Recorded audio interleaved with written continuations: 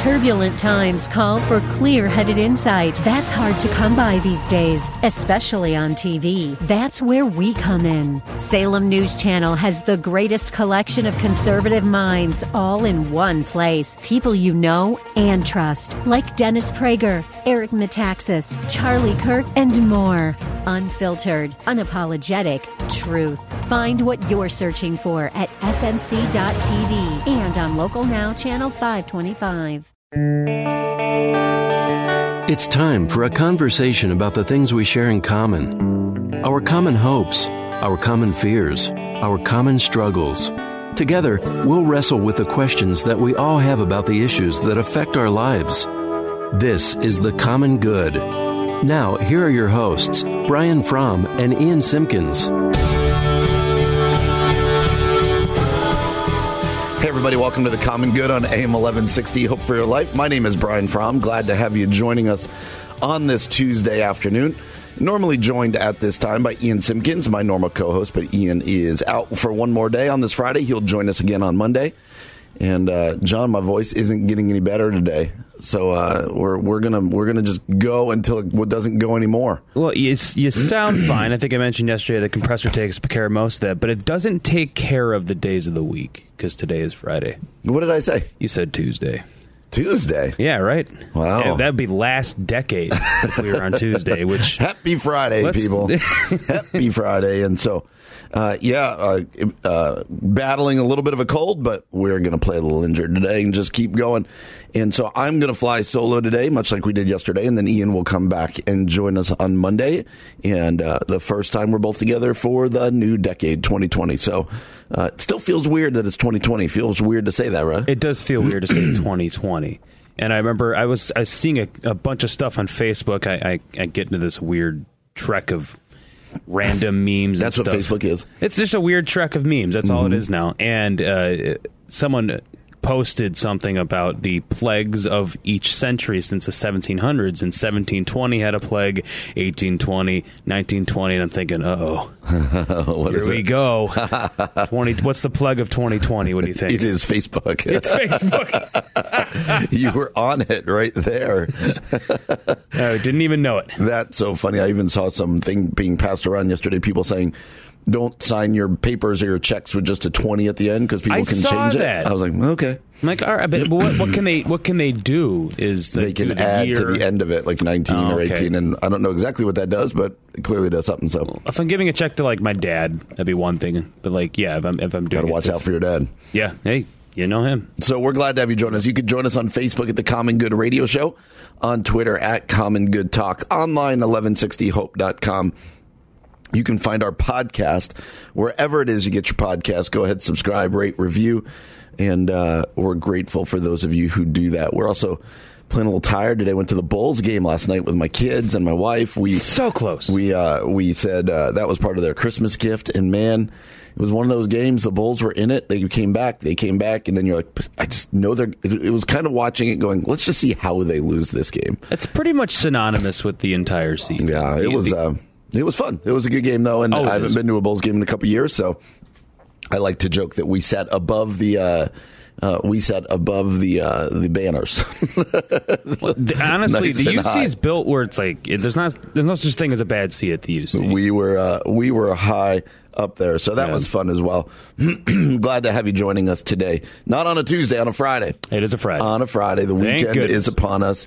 It does seem weird because yesterday, with New Year's being Wednesday, yesterday did seem kind of like a Monday. So here we are, but it's a 2-day week. There still Saturday. Yeah, I could go for more of those. Well, some serious news I'm sure that you have been following, and that is the United States making a hit on General, I'm going to say his name, what it was, Soleimani your guess of Iran. Yes. And obviously, you don't tend to come to this station or this show for the up-to-date news analysis, but I just know from reading news stories and Twitter and watching stuff, it's a really big deal. And all I want to say about it is when we're reminded of conflict and wars and battles and evil and all sorts of things, as Christians, we need to be reminded to pray, and we need to be reminded to look to Jesus, and to be reminded that this world is not all that there is, that the Revelation says there's coming a day when there will be no more wars. There will be none of this. And so if you find yourself uneasy by what's going on around us, for good reason, I think there's a lot of reasons to be uneasy for what is going on around us, use that as a reminder.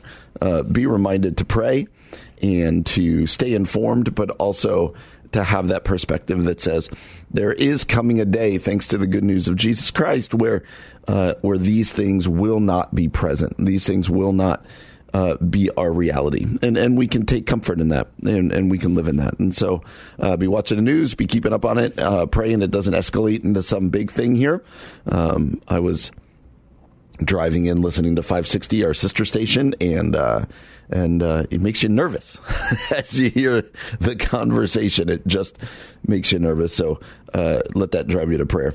I did want to talk about a tweet from one of our favorite pastors who we discuss here often, named Scott Sauls. Scott Sauls is a pastor at a Presbyterian church in Nashville, Tennessee, also a prolific blogger and author. And he tweeted something. He writes to pastors a lot. And I wanted to read his tweet, and then we'll put it up on our Facebook page, and just wondering what you think about it. I wonder if you agree with what he said, because the responses to his tweet, there's a lot of people pushing back and saying, no, I don't agree with you. Here's the tweet. Let me read it. This is from December 29th. Sauls writes, "For us preachers, the longer it takes people to figure out where we stand on politics, in all likelihood, the more faithfully we are preaching Jesus." Again, he says, for us preachers, the longer it takes for people to figure out where we stand on politics, in all likelihood, the more faithfully we are preaching Jesus. And here's his point, I think. I think he's saying, remember, I've quoted Sauls before on this show, where Sauls says that if we are living following Jesus, we know we're living well following Jesus if people on the right and the left are getting mad at us and saying that we're doing it wrong. And so I think Saul's point here is, especially for those who preach on a regular basis, I don't think our politics, he's saying, should trump, no pun intended, should go above the gospel message, in the fact that people can say, oh, that's that guy, he's clearly a Republican, or he's clearly a Democrat. And he's saying, as we're faithfully preaching Jesus, what's going to happen is we are going to challenge those on the right and those on the left, that the message of Christ is not put into the box of Democrat or Republican. But there are some people who really pushed back on this. One of the replies said, Bonhoeffer pops into my mind, not a scholar on him by any means, but I imagine people pretty clearly knew his political stand. I'm guessing you're not talking about being evasive, or not talking about public controversial stands on individual issues like abortion and other things, but rather on right versus left labels. And he writes back, that's right, Western American context on this one. Somebody else replied, when you preach from Scripture, truth and love, seems to me it wouldn't take too long to tell. And I would disagree with that person. I would say, I think as you preach faithfully from Scripture, you are going to rile people up on both sides. And so I just wanted to throw that tweet out there. When I read it, I found it very convicting and interesting. And I'm curious what you think. I'm curious if you believe him to be true, that the more we're following Jesus, the more we're preaching Jesus, the less people will be able to tell exactly what our politics are, because it's not going to fit into that box. So go ahead and reply to that at our Facebook page, The Common Good Radio Show, or on Twitter at Common Good Talk. Coming up next, diving into a Christianity Today article that deals with that crazy story, that heartbreaking story out of Bethel Church out in California a couple weeks ago. We're going to discuss that next here on The Common Good, AM 1160. Hope for your life. Welcome back to The Common Good on AM 1160, Hope for Your Life. My name is Brian Fromm. Glad to have you joining us today on this Friday. We've decided that it's Friday today, and I think I called it Tuesday in the last segment. We'll decide. It's a very Tuesday-y Friday, I guess. Second day of the work week. Yeah, we'll go with that. But Thankfully, it's Friday, which means we get a weekend coming up.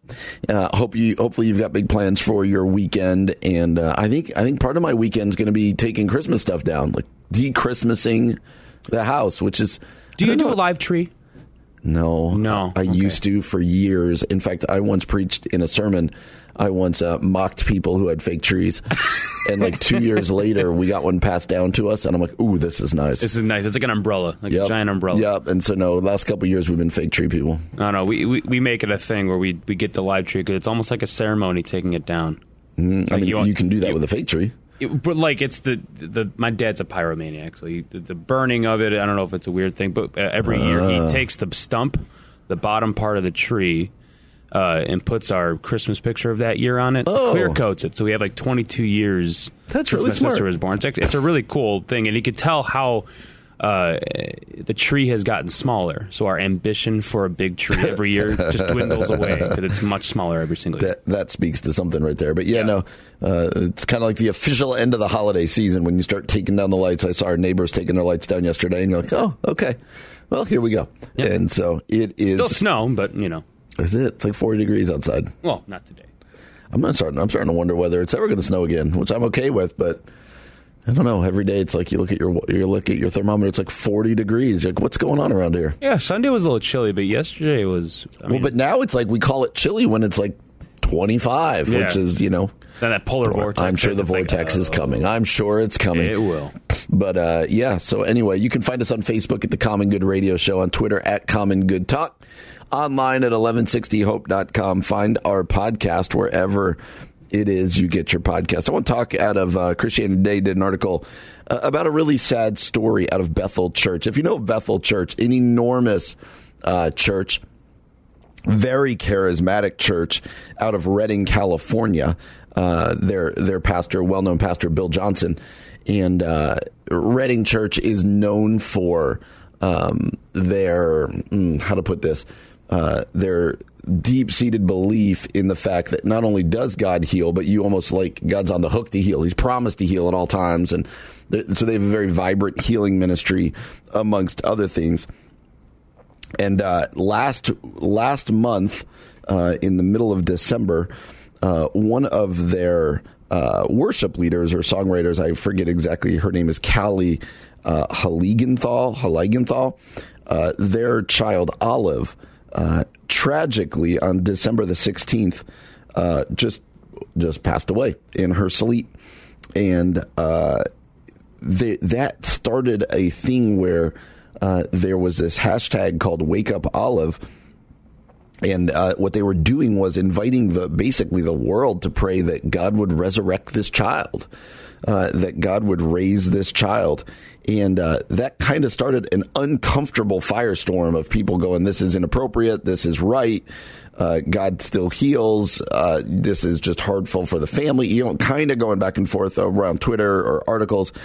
And it was hard to read.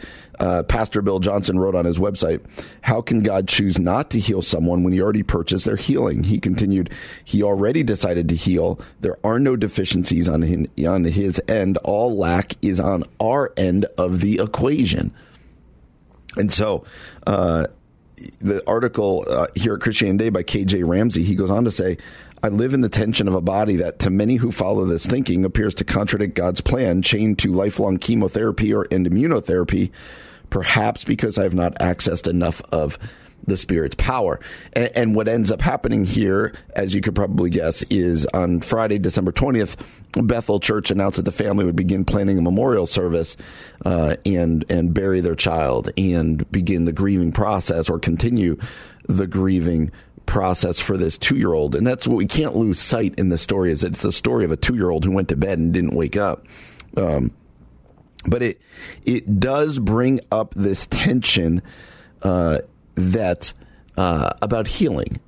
And I remember when I first read about this story, I was like, no, I'm okay with people praying that God would do a miracle. God does miracles. He didn't just do miracles in the New Testament, which he did, but God is still doing miracles. We read this, we see this, we hear about this. But on the other hand, God is not, he doesn't have to do a miracle. And for the pastor here to say all the lack is on our end of the equation, I think is really dangerous. And it's really hard because on top of the grief of a family who may have lost a loved one, on top of the struggle for somebody whose body is breaking down, maybe with cancer or something, on top of the hardship for that person who is wrestling with depression and struggling with depression, is this pressure that says it's kind of your fault that you're not getting healed. There's something in that theology that puts the pressure on you that says if you just had a little more faith, if you just prayed the right prayer, if you just called out a little bit better or a little bit more, then you would have seen this happen. And for a family, take this example, who is struggling with the death of a 2-year-old daughter, to then have on top of that this even remote idea that says in some way she is not being raised because of your lack of faith, only compounds the struggle. And I think we all need to wrestle with this in believing in a God who does miracles, but also in the brokenness of the world where not everything we want to have happen happens, and not everything that we pray for happens. That doesn't mean God is deficient. It doesn't mean that we are deficient, but it means that that the healing is coming at a different time. I remember months ago, what was the pastor's name? Greg Surratt, out in, I believe, Seacoast Church or whatever church it was out in the Carolinas. And he was talking about, we had him on to talk about they were seeing some healings in their services and in their prayer times at their church. And I'll never forget what he said. It's one of the things I enjoy about this show is getting to interact with people like this. I'll never forget what he said. He said, what we're telling people is God's going to heal you. He may choose to do it miraculously right here, right now. He may choose to do it through doctors and medicine and technology, or he may choose to do it in eternity after you've left this world and you have your new body and there is no more disease. And he said, we're just praying prayers of faithfulness.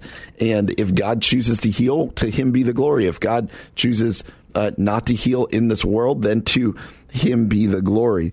And I think that's kind of the posture that we need to take, because it can become really dangerous to say, John, you're sick. If you just prayed better, you wouldn't be sick anymore. Well, now you're sick and you feel like you have a faith that's lacking. And that is, it's just dangerous. And I don't think it's biblical. And so I do think we need to be really careful. And, but I do think we also need to pray prayers boldly. I have no problem when somebody comes to us in church and says, hey, I just got a cancer diagnosis. Would you pray that I'd be healed? Absolutely. We're told to pray for that. So we pray for that. And but we don't we don't then put it on that person and that person's faith. And so this is a touchy one. This is one that's hard. This is one where it can cause a lot of confusion, and we'd love to hear your feedback. We'll put the story up there at the Common Good Radio Show on Facebook, at the Common Good Radio Show, or at Common Good Talk on Twitter. Well, coming up next, Just Mercy author Brian Stevenson on faith, death row advocacy. He says no one is beyond redemption. We're going to talk about that next year on the Common Good, AM 1160. Hope for your life. Welcome back to the Common Good on AM 1160, Hope for Your Life. My name is Brian Fromm. Thanks for joining us today. Ian Simpkins, normally with us each and every day. Ian is he is not in today, still with family for the holidays. He'll be back with us on Monday, and we'll do our first show together in 2020. Excited to be back together. You can continue the conversation on Facebook at the Common Good Radio Show. That's the Common Good Radio Show. Twitter at Common Good Talk. You can find us online at 1160hope.com. Go ahead and find our podcast wherever it is you get your podcast. Subscribe, rate, review. We are grateful for all of those people, all of you who do that. Well, John, you and I were talking off air, talking to our producer, John, over here.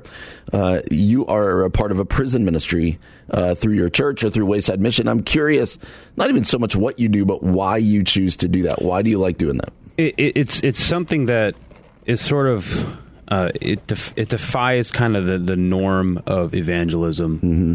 Where we perform outreach, and people think, we talked yesterday about going to nursing homes and stuff off air in that ministry where you wouldn't think there was an immense need. But you enter a world where people have no choice but to be there at prisons. Like they're sentenced to the rest of their lives.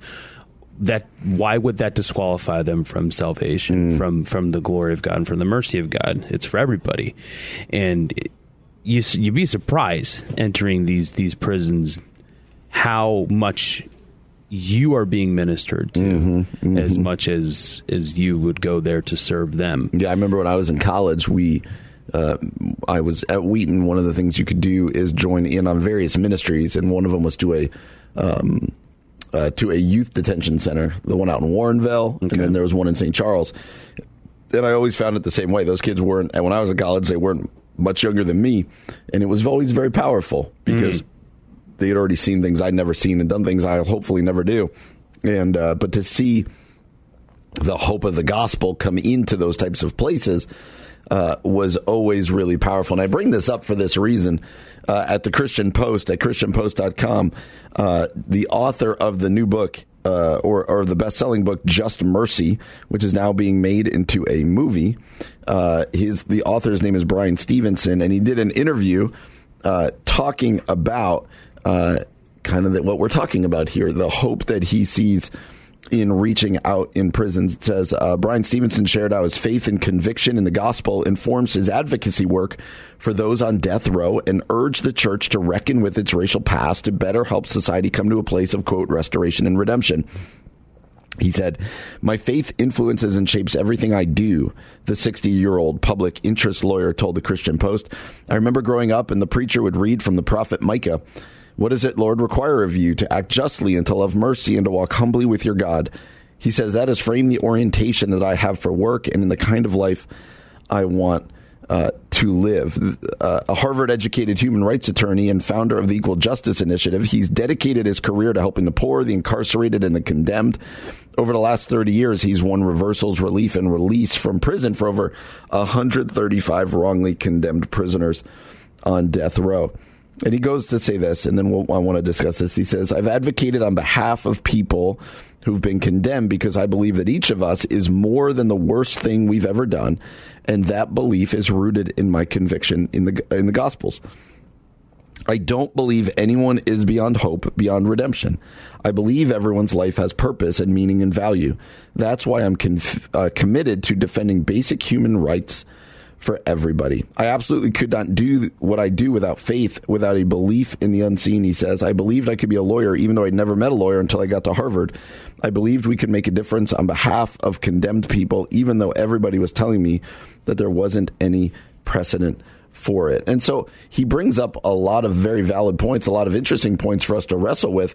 The big one there is when he says that when I look at the Gospels, I realize that there is nobody beyond hope, redemption, and that the worst thing you're doing is not what defines you. We talked about that yesterday, right? One of the lies we believe about our own identity is that we are no better than the worst thing we've done.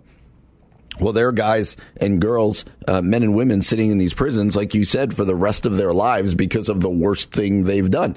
And we define them that way. And the question becomes, do we believe as Christians, does the gospel teach that there are people, even the worst of criminals in our culture, if you will define them that way, who are those people still not just open, but worthy of the good news of the grace of Jesus Christ?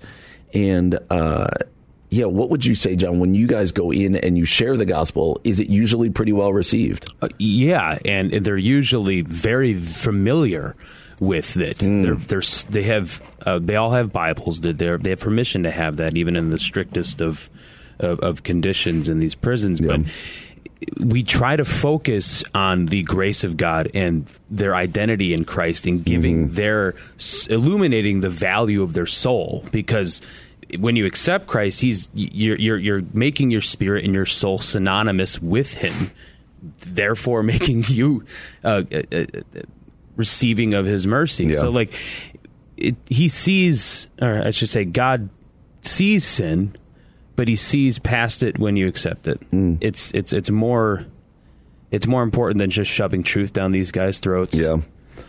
It's the And a lot of churches are starting to get into prisons and do things there. It's a reminder that all people are not just redeemable, but are loved, that they are loved in Christ. And so that brings up a bigger point for all of us that says, are we as the church or individual Christ followers, are we going to view not just people in prisons, but the homeless person in our town, the person that kind of bothers us on our street, or whatever else it might be? Are we going to view the marginalized and the looked down upon in this way as worthy of the gospel, and therefore worthy of our care and our love and our attention?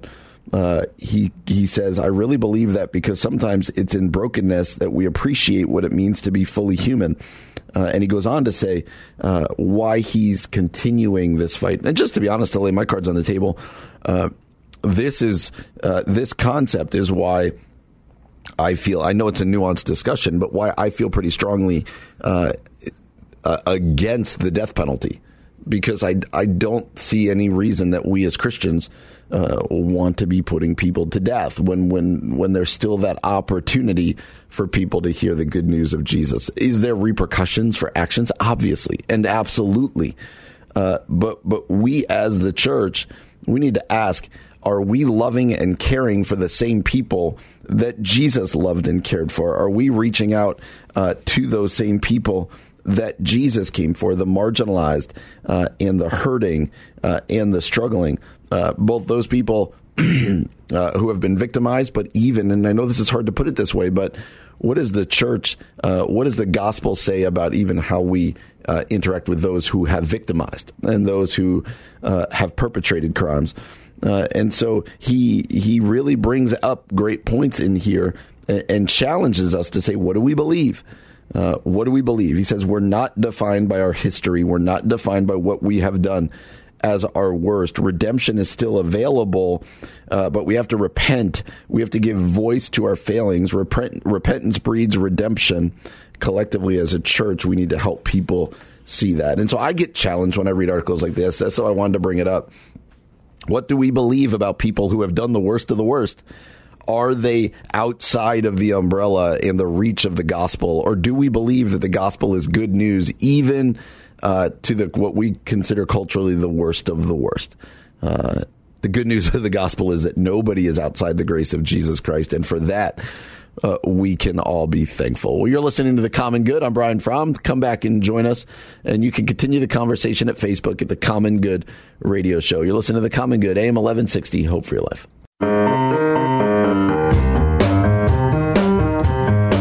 Everybody, welcome back to The Common Good, AM 1160, Hope for Your Life. My name is Brian Fromm. Excited to have you joining us today. Ian Simpkins, our normal co-host, partner in crime, is still out enjoying the holiday season, I believe, through the weekend with family.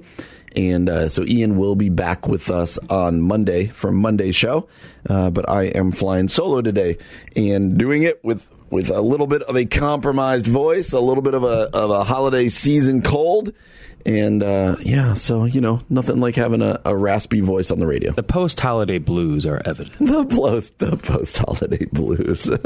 I did talk to somebody yesterday. I was like, oh, yeah, it was good to get a break over the holidays. And he said, a break? He said, I need to go back to work to get a break. I said, well, your kids are younger than mine. I said, your kids are younger.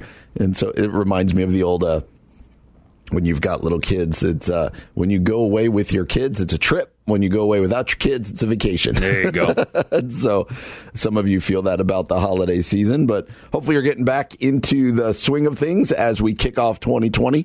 And you can find us on Facebook at The Common Good Radio Show, on Twitter at Common Good Talk. Well, one thing we like to do is just to share random things that we're seeing on Twitter, on Facebook, things that make myself or Ian think and just kind of wrestle and then go, okay, well, let's share this with other people. So let me do two of them here over the next couple minutes. The first one's from Tim Keller. Tim Keller, if you're in the evangelical world, you know him well. Tim Keller was the pastor of Redeemer Presbyterian Church in New York City, did unbelievable work there. He is a prolific author, speaker. I went to a conference once and they referred to him as Yoda. And just if you're not familiar with Tim Keller, I would encourage you to become familiar with Tim Keller. But Tim Keller wrote this on the day after Christmas on his Facebook page. He wrote, I am going to judge my circumstances by Jesus' love, not Jesus' love by my circumstances. Let me say that again. I'm going to judge my circumstances by Jesus' love, not Jesus' love by my circumstances. And that is just a truth bomb right there, people.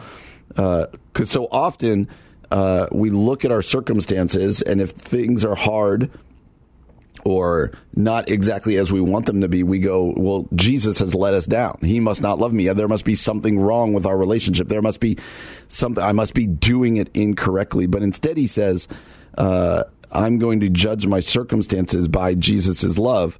And what he's saying there is I'm going to remind myself, no matter what is going on in my life, no matter whether things are great or things are bad, whether things are I'm healthy or sick, relationships are good or bad, work is going well, or whatever your circumstances might be, he says what he's saying there is that the constant in that is Christ's love in our lives. And that in Christ we are children of God. That's the identity question we talked about yesterday. And that is a constant. And so Keller says, I'm going to judge my circumstances by Jesus' love. That the lens through which I'm going to view everything is that I'm loved and accepted in Christ. And therefore, I can attack my circumstances that way. When life is really hard, I can take solace in the fact that I can take comfort and take courage in the fact that Jesus' love for me has not changed. But when it's the other way, when Jesus' love is judged by my circumstances, well, then that becomes the roller coaster ride that our circumstances are. Well, when things are bad, then Jesus is mad at me. He's not doing his job, or there's something wrong. And that becomes really dangerous, because then our identity just gets really completely out of whack. And so I wanted to challenge us with that, but also encourage us with that. I am going to judge my circumstances by Jesus' love, not Jesus' love by my circumstances. Let me read another one. This is from our old friend Drew Dick. We've had him on the show a few times. Drew is a prolific tweeter. You should follow him. And he does a lot of writing and speaking. And he wrote this on December 31st. He wrote this on New Year's Eve. He wrote, worrying is carrying tomorrow's load with today's strength. Oh, this is from Corrie ten Boom. He's quoting Corrie ten Boom. Worrying is carrying tomorrow's load with today's strength, carrying 2 days at once. It is moving into tomorrow ahead of time. Worrying doesn't empty tomorrow of its sorrow. It empties today of its strength. Let's read that again. Worrying is carrying tomorrow's load with today's strength, carrying 2 days at once. It is moving into tomorrow ahead of time. Worrying doesn't empty tomorrow of its sorrow. It empties today of its strength. And I want you to wrestle with that one as well, because I am a card-carrying worrier. I tend to worry, wake up worried, lose some sleep, whatever else it might be. And Corrie ten Boom here is saying what we're doing when we're worrying is we are carrying what we can't control, what might happen tomorrow. We all worry about, what does my future hold? What's tomorrow bring? What does the next year bring? And what ten Boom is saying there is that worrying, it just adds to the burden. That worrying is adding to tomorrow's load with today's strength, carrying 2 days at once.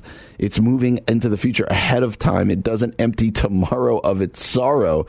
It empties today of its strength.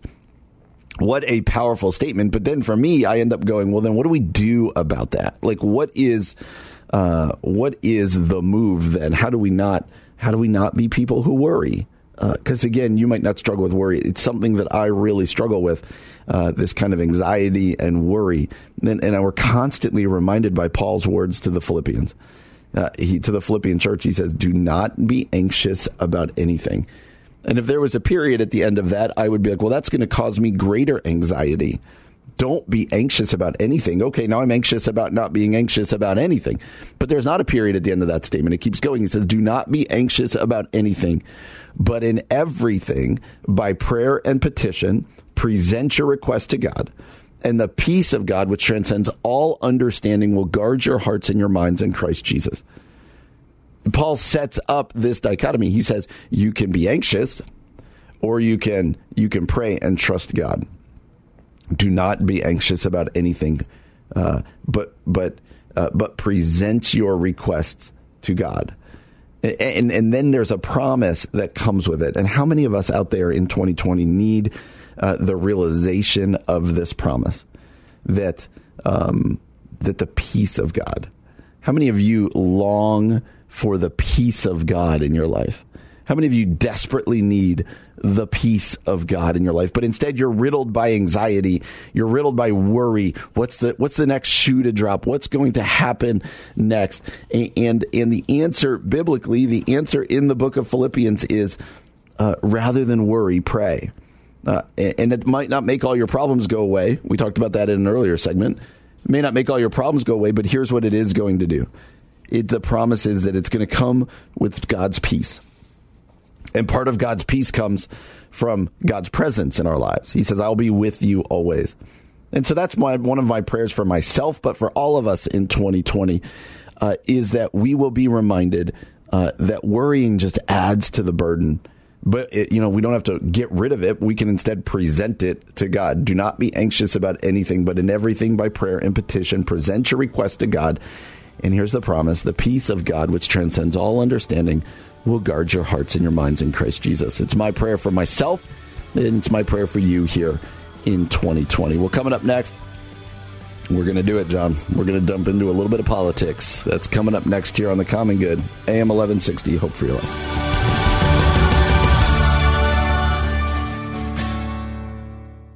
Hey, everyone, it's Ian Simpkins here, and I remember the first time that I actually learned about Thrivent Financial. I was pastoring a church in Bartlett, and me and two other pastors had this dream, this idea to better care for the marriages in our communities. And so we started to dream up this conference idea. What if we actually hosted a local conference to pour into marriages and couples in our churches, in our neighborhoods, in our communities? And Thrivent Financial kind of came alongside and not only made the conference possible, but they were actually interested in partnering with us as churches, as pastors, to help people not only be wise with money, but to live more generously, which was always a value that I had and always struggled to find organizations that actually wanted to help our churches do that. And so that's actually kind of the beginning of what's been a really beautiful journey and relationship with Thrivent, to actually be wise with money, to live generously, and to help other people do the same. And so if that interests you, I'd encourage you to go to Thrivent.com to learn more. It's time for a conversation about the things we share in common. Our common hopes, our common fears, our common struggles. Together, we'll wrestle with the questions that we all have about the issues that affect our lives. This is The Common Good. Now, here are your hosts, Brian Fromm and Ian Simpkins. Everybody, welcome back to The Common Good on AM 1160, Hope for Your Life. My name is Brian Fromm. Glad you're joining us here on this Friday afternoon. Hopefully you're driving home from work right now. The weekend, that long 2-day work week is done, and you are looking forward to the weekend. We are excited to have you joining us today. If you join us on the podcast sometime in the future, welcome. Glad you're here. You can find us on Facebook at The Common Good Radio Show, on Twitter at Common Good Talk. You can find us online at 1160hope.com. And speaking of the podcast, you can find our podcast wherever it is you get your podcast. Go ahead, subscribe, rate, review, send it to your friends, tell them to subscribe, rate, review. And as Ian likes to say, that helps us somehow. We're not exactly sure how it helps us, but it helps us. It helps people find the podcast. And we love to joke that there are people who know that we're a radio show but have no idea about the podcast, and there are people who know that we have a podcast and have no idea about the radio show. So someday the two will hopefully come together. And but however it is you consume The Common Good, we are grateful for each and every one of you, and we're looking forward to 2020. And John, did you know there's an election coming in 2020? I gotta go. Yes, I do. Some people. It begins. Some people, like, this is their Super Bowl. They love this. Dude, I am not one of those people. I turn and run and just take it as it is. I do vote. Oh, obviously, but yes. Just the talking heads and even the debates are starting to turn to this tabloid insanity that I can't bear to watch. Yep. So I usually go. I do vote on policy. I'm guilty of voting also on character. Yeah. So that bugs me. But the pro-life and marriage and stuff like that, I do vote based on that. You've teed that up very well, because there are two articles that I read this week that really highlight for me the struggle of the upcoming presidential election. And so the question becomes, what is it that drives our vote? And, there was a little piece written in Christianity Today that got some traction. You don't say. Old friend of the show, Mark Galley. He'll be on again. Yeah, that will be fun. After today, because he's retiring today. That is true. And so there was that over Christianity Today, and then a lot of people writing things in response to that. And it really has raised the question as to what drives our voting. And some of you might disagree with me out there, but I think you can be a committed follower of Jesus and support and vote for Donald Trump. And I think that you could be a committed and passionate follower of Jesus and not vote for Donald Trump. I do not think that one is inherently more Christian or spiritual than the others. The real question for us becomes, what is it that decides our vote? Like, what is it that we are looking for? And with that in mind, I saw just two articles that really kind of piqued my interest. And the first was out of Axios, and this one was all over. But it's of Republican Senator James Lankford out of Oklahoma. Lankford is a very committed believer. And Lankford said this. He said, I said very early on in the campaign time period, when people asked me in 2016, what are you looking for? Well, I said, I always look for a president who can be a role model. I don't think that President Trump as a person is a very good role model, he wrote, for a lot of different youth. But that's just me personally. I don't like the way that he tweets, some of the things that he says. His word choices at times are not my word choices. Specifically, Lankford said he disagrees with Trump's tweeting habits and language, but that he's willing to work with the president when they agree on policies. He says on issues of abortion, for instance, that Donald Trump's been tenaciously pro-life. He's focused on putting people around him that are focused on religious liberty. And then he goes on to say, and I found this strangely encouraging to see a sitting GOP senator say, you know what? I don't really respect or view the president as a role model, but yet at the same time, there's a lot of policy agreement. It's exactly what you just said, John, before about there are things that I wish he didn't do. There are things from his past or the way he tweets or whatever else it might be, the language he uses. But yet he is pro-life, and he's this. And I think all of us, when it comes to election season, need to wrestle with this. What is it that drives our vote? Because then there was another article at Religion News on December 29th, and that this article was literally written by Joe Biden. So Joe Biden trying to put out there the case, his religious case, who he is as a person of faith in his religious background. And he says, it begins by saying today's politics are too toxic, mean, and divisive. That's beneath us. It doesn't reflect well on us. And then he says, I first learned those values growing up as a Catholic middle-class family in Scranton, Pennsylvania, and then in Claymont, Delaware. And he goes on to talk about his faith. And then he goes on to say this. My whole idea of self and family, of community in the wider world stems from those lessons that he referenced above. They drilled into me a core truth. Every single human being deserves to be treated with dignity. Everyone. The poor and the powerless, the marginalized and the vulnerable, the least of these. That has been the animating principle of my life and my faith. And when I read that, I said, yeah, that's absolutely true. But then it highlights a policy issue for me, and that is when Joe Biden says every single human being deserves to be treated with dignity, the poor, the powerless, the marginalized, and the vulnerable, the least of these. And I don't think there's a more more marginalized and vulnerable and powerless than the unborn in our country. And I know where I think all of the Democratic candidates, including Joe Biden, stand on that issue. And that's where this becomes hard, because you read things that he says in here and you agree with them. You're like, yes, but man, on this issue that I think is such an enormous issue, and I'm not a one issue voter, but it's a big one. It's a biggie. He speaks the right words about the marginalized and the poor and the powerless and the vulnerable. And we as the church and as Christians, we need to be concerned about the poor, the marginalized, and the vulnerable. We need to be supporting candidates and policies that don't just serve me, but also serve, or maybe primarily even serve those who most need to be served and most need help. But to be able to leave out of that, from under that umbrella, the unborn, the babies who we have killed over and over again in our culture, is heartbreaking to me. And I think in many ways, these two articles hold up kind of the struggle in front of many of us, that many of us feel as we approach the election of 2020. And I'm just curious how you out there are going to, how you reconcile this, how you wrestle with this. Because no candidate is perfect, no party is perfect, and that's what makes this such a struggle. Because it is a really important election that we are facing. It's a really important election towards the trajectory of the country. And man, am I so uncomfortable with some of the things that some of my friends are on both sides of the aisle are writing on Facebook or Twitter or whatever else it might be. And that temperature is only going to get raised.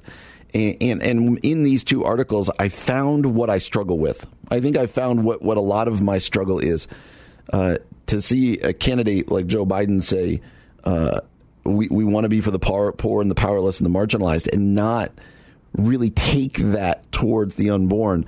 But then also see a GOP senator said, I don't really see Donald Trump as a role model in the way he tweets and the way he talks. I agree with both of those, and I struggle with both of those. And so just wanted to get that off my chest, and wondering what people out there think. You can add on to the conversation at Facebook at the Common Good Radio Show. But this is not the last chance we're going to have to talk about politics, because that election is coming. Man, a year from now, I think we'll basically be inaugurating either a second-term president or a new president, which is just really kind of crazy to think about. But it's something that we as Christians need to. This isn't a game that where your side wins and the other side loses. There are some really important things to be thinking about and to be prayerful about. And the church needs to be both involved in politics and outside of politics at the same time. And hopefully we get that right. Well, coming up next, we are going to change course. An article that says this: children of parents who are addicted to their cell phones affect children's development, according to a scientist. We're going to discuss that next here on The Common Good. AM 1160, Hope for Your Life.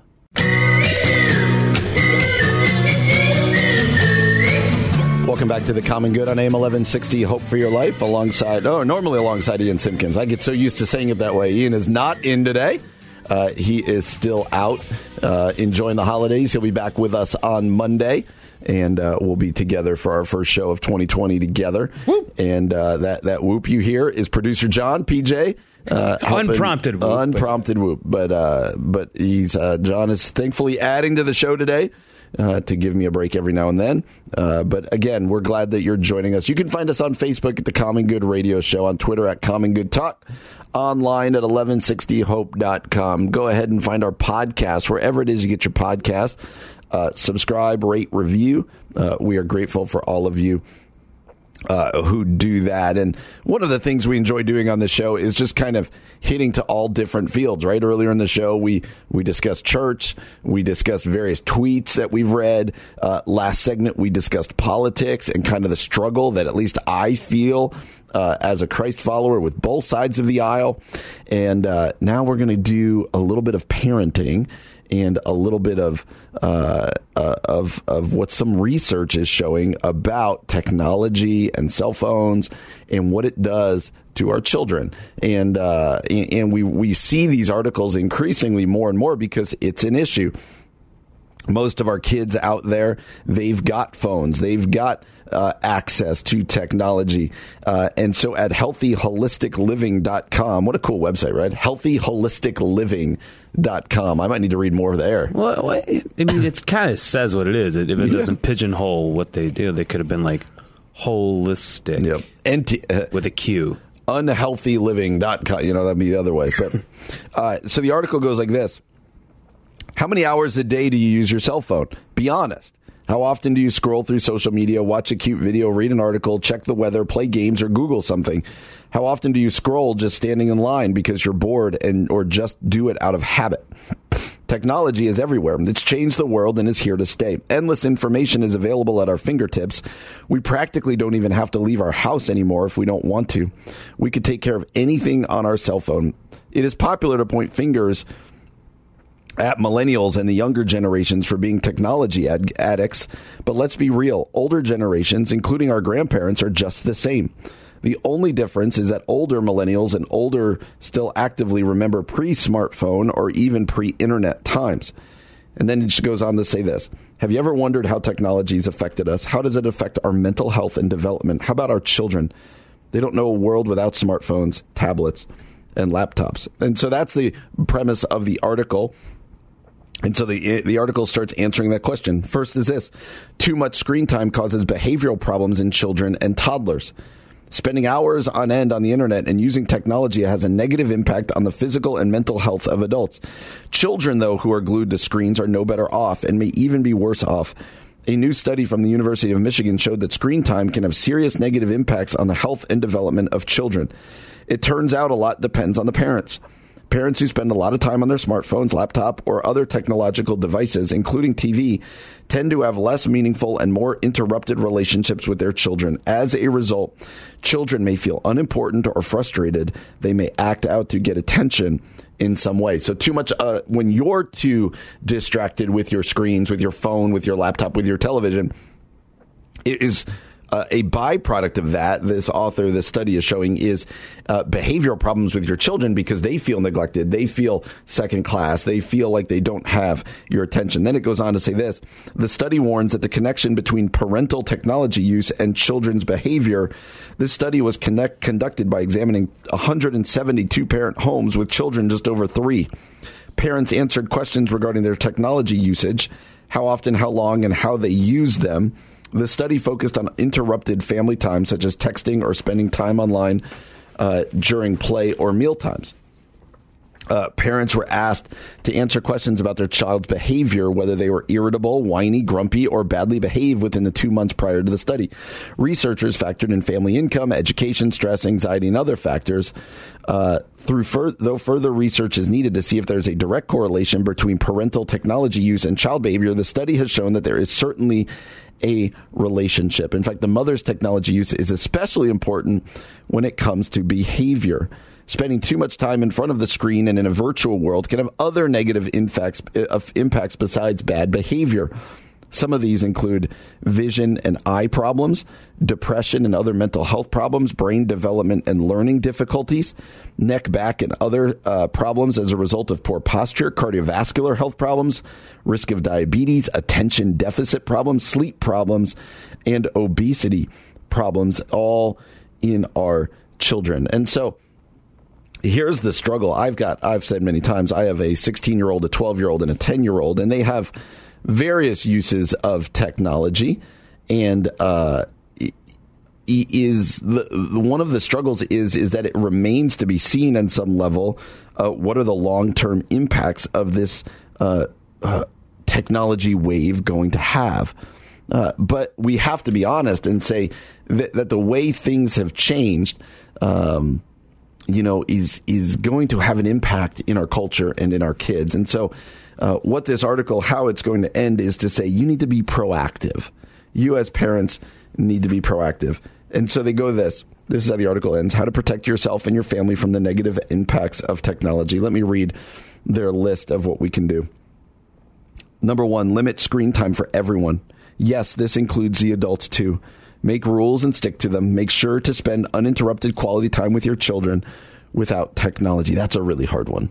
That's a hard one. Number 2, No phones at the dinner table. Make this lunch as well. No phones during meal times, period. Spend time together. Enjoy your meals. Slow down. Talk. Connect. And laugh. This is a hard one. A lot of us have meals together less and less. But I know one thing we do in our family when we have dinner together is on a school day, we will ask, what was your favorite part of the day? And we'll go around in a circle. What was your favorite part of the day? And they can't say lunch or recess. They have to say something else. And then we kind of push them like, oh, it was, math class. Why was it math class? What did you learn? And it's that interaction. And if you've got phones at the table, that's going to take away from that ability. Number 3, pick activities instead of movies. Netflix is fun. Distracting your kids with a cartoon is helpful. Family movie night is a fun way to spend time together. But choosing activities that allow actual interaction creates a better connection. Choose board games, play cards or dominoes, color, draw, or do crafts together. Play with Legos or building blocks. Go for an evening walk. It's so easy just to put on a show. And that's okay. There's no problem with that.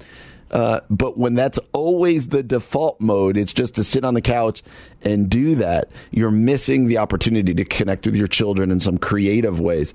The next one goes along with it. Get outside. Spending time in nature is beneficial for your health. Go for a hike, play catch, go mini golfing. Even if you live in a busy city, going out exploring in the concrete jungle is a lot of fun. Going outside of the house doesn't have to be outdoors. Go bowling, to a trampoline gym, or to a museum. Turn off your phones to be fully present with each other. And this will take some creativity in the coming months, the gray months here in Chicago. But do things that are either outside or outside of your norm that connects you with your kids. The last one in their list, put your phone on airplane mode even when you're not traveling. You do not have to be constantly up to date and see every text, social media post, or news update right away. Turn off those pings and put your phone on airplane mode or silent, especially if it's the evening or nighttime or homework time for your child. And they go on to say these tips can help you stay truly connected with your family and reduce the negative impact of technology. And I think what the overarching thing here is we need to realize there are already known negative impacts of technology, but that's only going to become more of a realization, I think, on our parts. And so what are we going to do to mitigate those negative impacts of technology? What are we going to do to mitigate it? And so I think that list is helpful, but it's not gospel. There's other things that might work for you and your family. But know this, adults, when you're tied to your phone, when you're never off, and your kids feel like they're not getting your undivided attention, it clearly, studies are already showing it has behavioral impacts on your children. It has health impacts on you and your child, and you've got to figure out how your family is going to best function in a world where technology is not going anywhere. Thankfully, technology is a great thing. It's not going anywhere. So how are we going to get the good of it, but also mitigate against the bad? That's kind of the struggle of the 2020s, I think, that we're all going to have. We all want to do well with our kids, and so we want to have those conversations. Coming up next, neuroscience reveals something very interesting that I want to discuss with you. That's coming up next here on The Common Good, AM 1160, Hope for Your Life.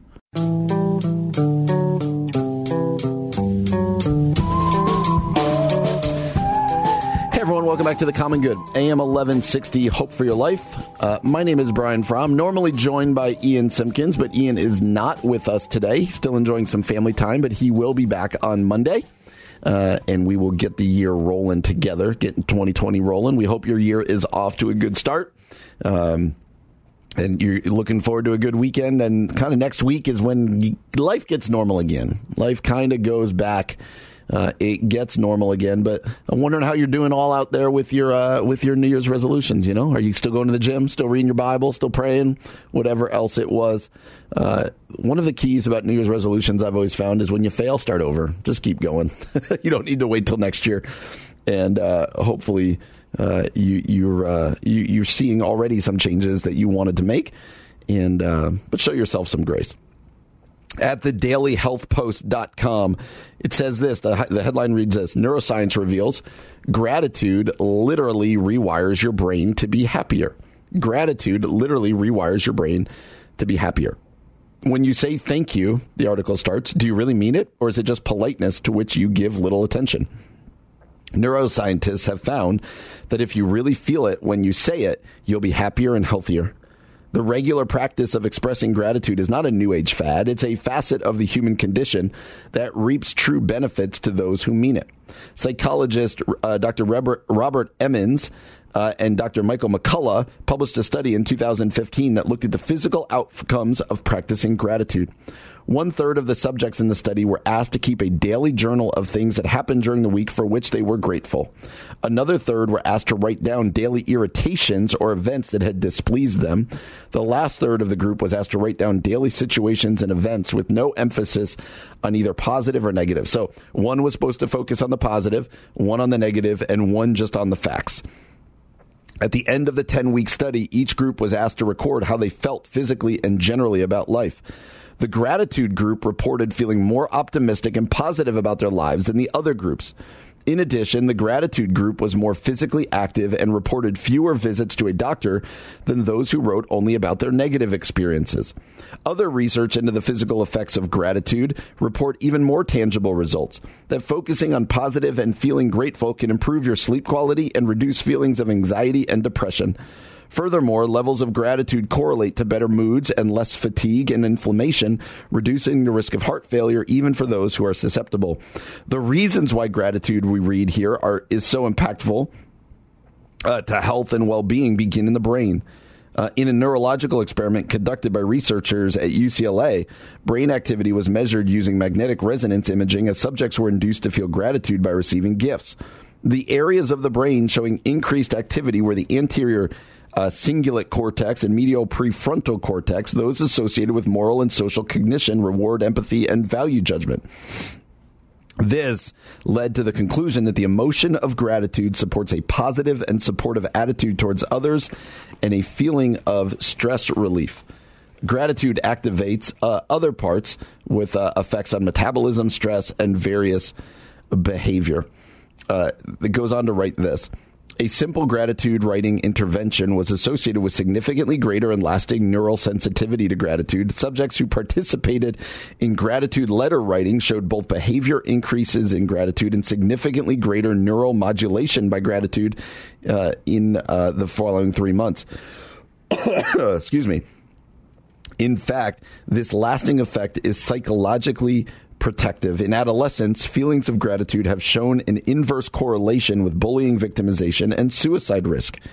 Gratitude affects brain function on a chemical level, and its practice promotes feelings of self-worth and compassion for others. And so all of this goes on to say this, that when you feel gratitude, when you choose gratitude, when that is your default, it literally affects your brain in ways that makes you healthier.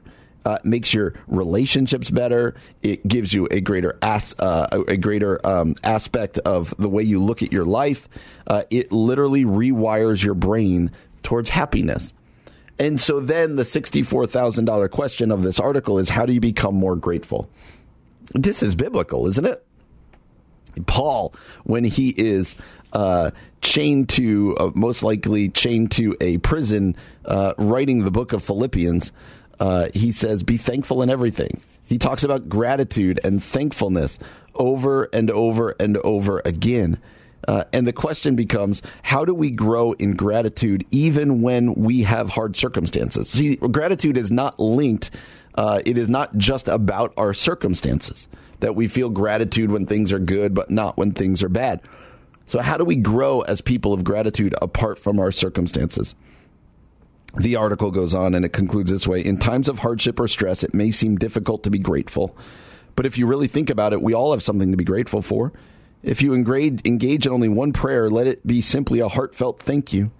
Here are 3 easy ways to put yourself in the mindfulness of gratitude. So they're going to end this article with 3 ways to grow in gratitude. Number 1, keep a daily journal of things you're grateful for. List at least 3. The best times for writing in your journal are in the morning as your day begins, or at night before you go to bed. So keep a daily journal a journal that says, you know what, I'm going to make myself think of at least 3 things that right now I'm grateful for. That even if my circumstances are bad, I can be grateful for, my health. I can be thankful for my kids or my wife and that relationship. I can be thankful for the gospel. I could be thankful for another sunrise. I could be thankful. What are 3 things that you can show gratitude for, that you are thankful for, that you are grateful for today? And this author says, write them down. Have a gratefulness, a gratitude journal that you write in daily. Number 2, make it a point to tell people in your life what you appreciate about them on a daily basis. That's a powerful one. Not am I appreciative of the people in my life, but how can I share that with them? What can I tell them? Can I tell my wife, this is why I love you? How often do I neglect to do that? Can I say that to my kids? Hey kids, this is what I'm thankful for about you. Can we, our coworkers, people in our churches, our friends, people who've stuck by us, this is why I'm thankful for you. And then verbalize it. Tell them that. Number 3, when you look in the mirror, give yourself a moment to think about a quality you like about yourself or something you have recently accomplished. When you look in the mirror, give yourself a moment to think about a quality you like about yourself or something you have recently accomplished. A lot of us look in the mirror and we only see negative. We only see things we aren't, things we haven't done, things that are hard in our lives. But this author is saying next time you look in the mirror, and every day when you look in the mirror, verbalize, speak one thing to think about or verbalize a quality you like about yourself or something you've recently accomplished. It doesn't mean that you're perfect, that everything's great, but it means that there are things to be grateful for, and it puts your mind at it. The article ends this way. Through the power of gratitude, you can wire your brain to be optimistic and compassionate, making you feel good. The more you look, the more you can find to be grateful for. This positivity can extend to those around you, creating a virtuous cycle. In 2020, are you looking to be? A lot of times we talk about happiness like it's not something we should be. I want to be happy. Do you want to grow in happiness? Well, here's how you answer that question. Here's one of the ways you answer that question. We all have things to be grateful for. And so spend some time each day focused on those things that we are to be grateful for, focusing on those things for which we can have gratitude, and then run after those. And yeah, it doesn't mean everything's going to be roses. It doesn't mean everything's going to be easy, but it can get us in that proper mindset. And it reminds us again that Scripture is ahead of the curve on a lot of these things. And it tells us be thankful in all circumstances. And what ultimately do we have to be thankful for? Yeah, I can be thankful for my wife. I can be thankful for my kids. I can be thankful for my job. I can be thankful for the many blessings and friendships and everything else. But ultimately, I can be thankful no matter what is going on in my life for the good news of Jesus Christ, for the gospel of Jesus Christ. That provides me with hope, that provides me with joy, that provides us with purpose, that provides us with life. We can remind ourselves of that. And then our happiness and our joy and our gratefulness is not just grounded in our circumstances, but is grounded in the firm foundation of who Jesus is. So we'd love to know what you think about that article. You can find it at Facebook at The Common Good Radio Show. Well, coming up next, we're going to take a hard right turn, and we're going to go some interweb insanity, craziness that our producers have found on the internet. That's what we're going to do next here on The Common Good, AM 1160, Hope for Your Life. Here's some weird stuff we found on the internet. Here's some more weird stuff we found on the web. Well, that music can only mean one thing. It's the end of the show. It is the end of the show, and that means crazy stories from the internet. I haven't read these just yet. They came from, word is today, from our executive producer, Keith Conrad. So neither have I. I haven't read them either. John is distancing himself from these, which makes it dangerous. And we will laugh with you, and we'll have some fun. So let's go ahead and start these. Here we go. First one. I'm having trouble picking up the paper. I got it. There it is. First one's out of Texas. All is not lost in this world. Garbage man leaves gift for toddler who waves at him every trash day. A garbage man in Texas left a Christmas gift on the doorstep of the home of a 2-year-old boy who waves at him every trash day. The boy's father, Saul Luera, said in a heartwarming Christmas Eve post on Facebook that his son loves big trucks of all kinds. Every morning on trash day, he gets up and goes outside to see the garbage truck and waves at the garbage man. And today, out of nowhere, this kind man left him a present. Laura, who works as a sergeant for the Missouri City Police Department, thanked the driver for his generosity and said it shows that all is not lost in this world. He says, in my profession, I don't see a lot of acts of kindness like this, but I want to wish this man and his family a Merry Christmas. Are you crying? Am I crying? No, I'm not crying. You're crying. Keith has gotten sensitive since he got engaged. Yeah, I was like, oh, that's awesome. Well, here's where we lost it. Iowa. Man claiming to be God hits bystander in head with steel rod to heal them. There he is. Welcome back, Keith. Court documents state a man claimed to be God while attacking a victim Friday. Police said shortly before 11 p.m., Carl Stroud saw a male outside his apartment building who he believed was on drugs. Stroud claimed he was God and wanted to heal the victim. He attempted to heal the victim by, quote, striking him with the scepter or a steel rod. The victim was unconscious and excessively bleeding from his head. First responders took the victim to the Mercy Medical Center, where the medical professionals said he had a fractured skull. Oh my God. Stroud has been charged with willful injury and assault. I'd unfriend you. That's not how it works. That's not how any of this works. Next one's out of Utah. Woman told boyfriend, I'm going to Mike Tyson you, then went ahead to savage his ear. Gosh. What? Angelica Roberts reportedly savaged her boyfriend with her teeth after a row over a statue while sat in a car. That's terribly written. Yeah, it's awful. Roberts' alleged threat was a reference to the infamous 1997 heavyweight championship bout in which Mike Tyson was disqualified after biting part of rival Evander Holyfield's ear. Deputy Sheriff's Office spokesperson Liz Solis said it appeared as this Miss Roberts was the primary perpetrator against her partner. Roberts reportedly bit her boyfriend's ear while he sat in a parking lot, with the extent of the injuries he sustained not outlined by the police. They're a fantastic couple. I love them. I can see that. So applicable. All right, North Carolina. We haven't had any Florida here. Man. North Carolina, county couple mistakes robotic vacuum for home intruder. A Forsyth County couple called 911 thinking an intruder was in their home, but it turned out to be something far less threatening. Just after midnight, a couple heard loud noises coming from the downstairs of their home. Thinking it was an intruder, they hid in their closet and called 911. But when deputies searched the home, all they found was a robotic vacuum. It had somehow turned itself on, got stuck, and began banging on a wall. The couple says they're embarrassed about what happened, but also thankful it wasn't a real intruder. It definitely is better to be safe than sorry, because having heard what we did, I still would have called the police because you just never know, said the homeowner. The couple just bought the robotic vacuum 3 days ago. It even named the robotic vacuum Harry. Aw. It can't be bargained with. It can't be reasoned with. It doesn't feel pity or remorse or fear. And it absolutely will not stop. Ever.